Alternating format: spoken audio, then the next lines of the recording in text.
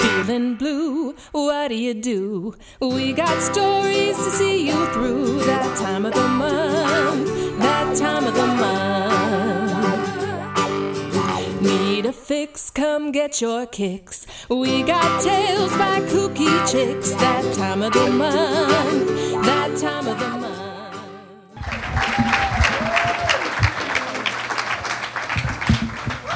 Hey, buddy. How you doing? This is for you. Okay. I shook the boards of the 6-foot privacy fence in my mom's backyard, checking for an entry point where the vile vandals could have entered. Someone's going to pay for this. My mom, Nancy, is a proud Southern woman in her 50s. She feels most presentable after a fresh at-home bleaching with Miss Clairol and in a crisp, blousey Chico's ensemble, crowned with a statement necklace. She's really into eyebrows right now and is concerned when mine are not on fleek. She loves things to be picture perfect, like a magazine spread and Garden and Gun. Yes, this is an actual magazine in which she subscribes and eagerly awaits each month. If you think this publication has a limited audience, you should know she and her entire garden club got conceal and carry permits together. You know, in case you have to shoot away the weeds. She's not only an active member of Garden Club, but the vice president and current title holder of top recruiter in the Commonwealth of Kentucky. Evangelizing for Garden Club is her tactful, non-racist way of beautifying her community. Oh dear. The new neighbors have planted nandinas in even numbers. Bless their hearts. Each time I visit, no matter what time of day, it's imperative for me to walk around the yard and play her favorite game. Point out everything that's new or different. There's no clear way to win this game. One day we were doing a walkthrough, my pug Mook at my heels, while she showed me her newest greenhouse or batch of chicks. When she pointed to something across the yard, "Paulina, what is that?" she gasped, as if I was somehow responsible. We strode over to the spot and gazed at a slimy, used condom in the middle of her perfectly pruned grass. My mind raced to 100 sinister conclusions. This is the thing I would expect to see discarded on the side of the road outside an Arby's. Not Nancy's garden. The place she spends 6 months of the year digging, planting, weeding, and replanting in preparation for the annual Garden Club tour, which she herself spearheaded. People in our antiquated town pay money to stroll through her flower beds and drink sweet tea on her front porch. A porch that comfortably seats the entire Duggar family and is attached to a Victorian home built before the Washington Monument was completed. The skies turned black, and the birds shut their beaks as her backyard was relabeled the scene of a sex crime. Nancy stood speechless, a helpless victim, as I took action to locate clues and find the repulsive culprit. "Could someone have snuck back here to have sex in your yard?" I asked. Nancy's eyes got wide. "No, that couldn't happen here." Like any good detective, my first suspects were known enemies of the victim. I cut my eyes to the small building in the corner of the lot that we called the bungalow because my sister moved in there after flunking out of college and refusing to get a job or move out. She had the essentials in there, but no running water. So Nancy had a small deck built onto the front to make it feel homier. She planted bushes, added patio furniture, and a couple wagon wheels for good measure. But inside was a derelict 20-something's hideout, covered in fast food cups and a lingering aroma of BO and skunkweed. "Do you think Portia put it in here?" I asked, "to get revenge for telling her the yard man can tell when she pees in the yard?"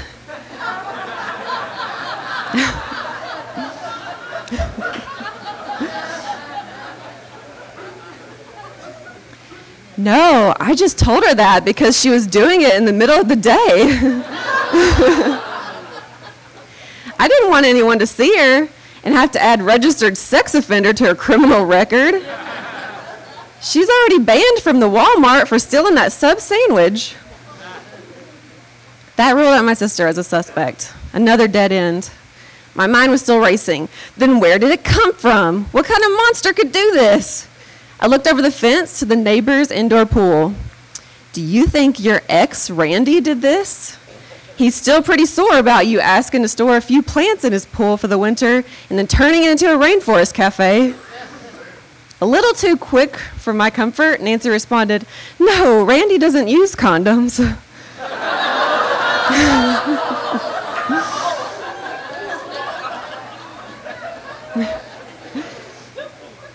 Dismissing the tension.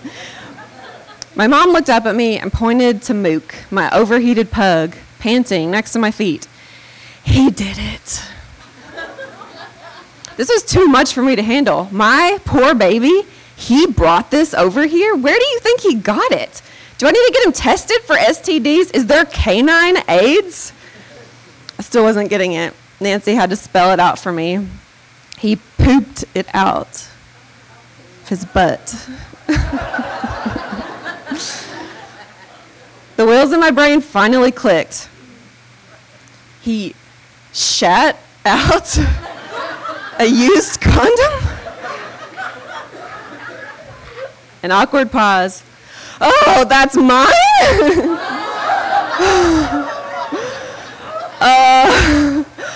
Oh God, he must have, I guess he got out of the trash. I forgot to take my birth control. My face turned a shade of red that put her prize-winning hibiscus to shame.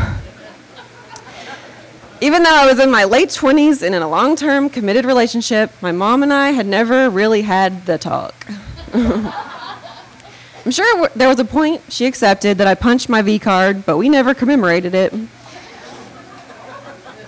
I was raised very conservatively. In 8th grade, I attended Christian school and participated in a purity banquet. My mom purchased a gold ring inscribed "True Love Waits." I remember thinking, something's not right about this, when she was presented with a skeleton key during the ceremony to symbolize my preteen abstinence.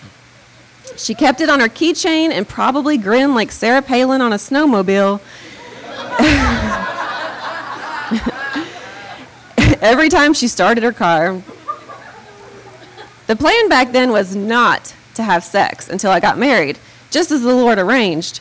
But of course, in 8th grade, getting laid was not on my radar. All I wanted in life was to kiss Leonardo DiCaprio, wear jeans to school, and not have a King James version of the Bible as my only textbook. Interestingly, I kept that vow all through high school. How did that happen? I kept the ring in a jewelry box. But like the ring, I pawned my virginity in college to buy groceries.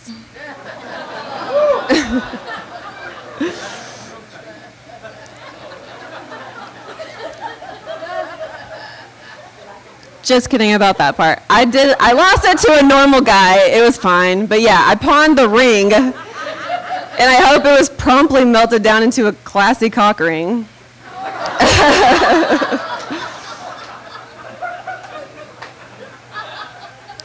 I don't know when my mom took that skeleton key off her keychain. The only significant event was when I won the living in sin argument, when I told my family if they didn't want me to live with my boyfriend, then they could pay my rent. Suddenly, the Old Testament wasn't so literal. Nancy and I had a don't ask, don't tell policy, allowing me to be a fixture in her picture-perfect world. I could have gone in my deathbed letting my mom believe my hymen was intact. But now that was impossible. She had to know in her heart I've knocked boots before, but now she had physical evidence oozing into her lawn, baking in the sun. The gig was up. With the case closed, it was time to clean up the crime scene. We couldn't leave it there and let one of her designer chickens get it tangled on their woolly talons.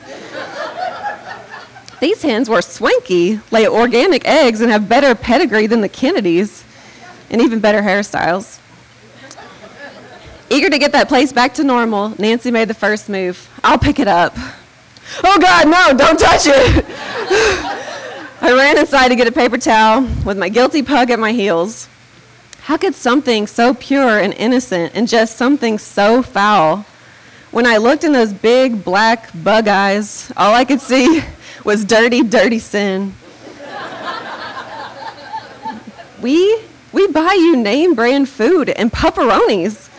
This is how you would pay us? And you just had to shit it out here?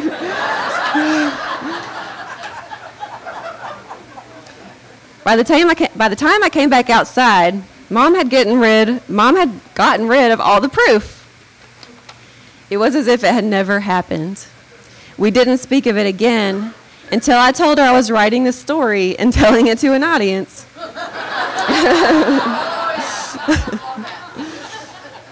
She said she didn't remember. What had been a moment in time stretched out to defy the law of physics for me was just a repressed memory for her. Or maybe she was being polite, like when you pretend you didn't see your friend eat the entire basket of rolls at O'Charlie's. At least I know this situation will never repeat itself. I've graduated past condoms for birth control. So let's see that pug shit out an IUD.